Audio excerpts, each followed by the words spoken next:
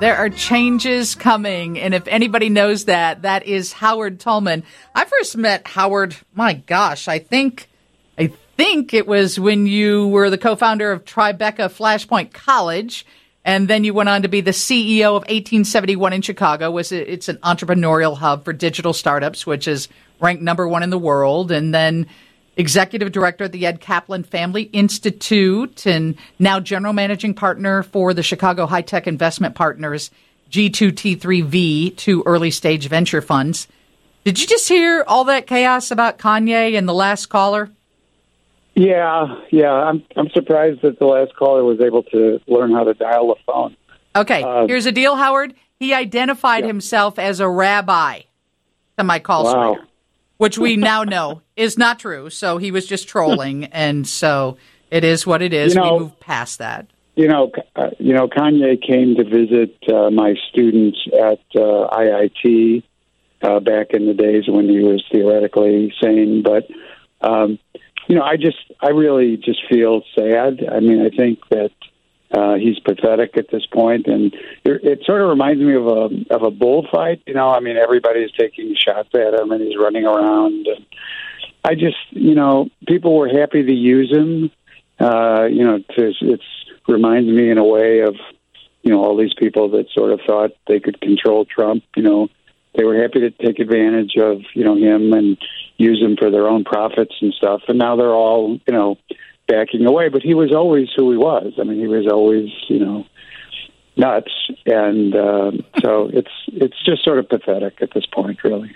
Yeah, it really is. We're watching, I believe, someone spiral out of control. And I hope that, as that podcaster told him, you got to have somebody you can trust, somebody that will reach out and help you. Howard Tullman is with us. There are millions of people who have read his article on Inc.com. Today it's titled, Fasten Your Seatbelts. It's going to be a bumpy ride. And it's really connecting with me because there is one part of your article that says the emotional recession is certainly here. And I feel that. Yeah. I think that, we'll have a few months of arguments about, is it technically this or is it technically that? But, it's really an issue. It's always an issue of psychology and the public's sort of appetite for what's going on. And I just think everybody is, feels a little beaten up. Everybody feels a little lethargic, and it's going to be tough to just get back into the swing of things. And I think the other thing is, I just feel like we're going to get past this November in just a couple of weeks, whatever that means, and whatever implications that brings.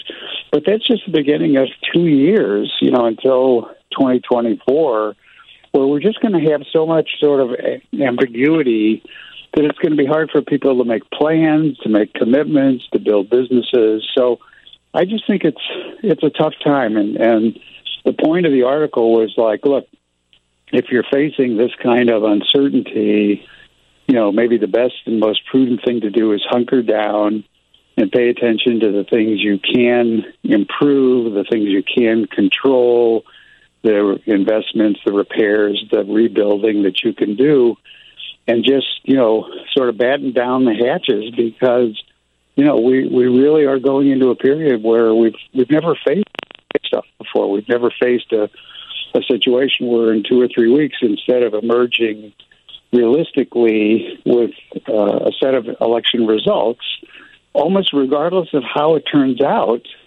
we know that we're going to have, hundreds of lawsuits and thousands of complaints and all kinds of claims. And sadly, that's in a way what our media thrives on. They don't thrive on, all the trains that arrived on time. They thrive on every crisis, every aggravation. And, we're just going into what looks to me like a couple of years of that. And it's just so destructive. It's really sort of unfortunate. And what is your message to entrepreneurs and CEOs who are listening right now, Howard? Well, look, I think the answer is, there's things you can do in your business you're trying to get back on your feet. You're trying to reconnect to your customers. You're trying to reestablish trust, which is something that's critical for businesses. Your clients and your customers have to have confidence in you that you'll deliver. And in the meantime, this is a good time to be training your people. This is a good time to be fixing the stuff that you never had time to pay attention to because you were growing so fast or moving so fast, and it's just a lot of maintenance right now.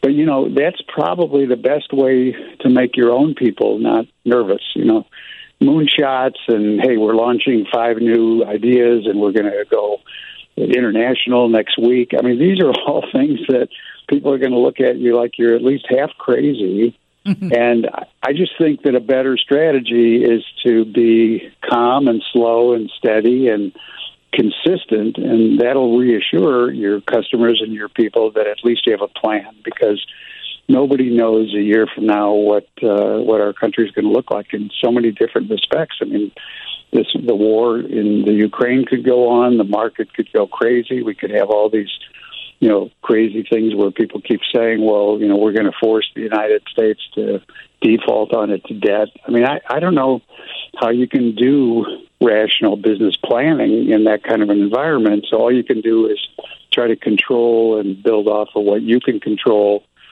personally.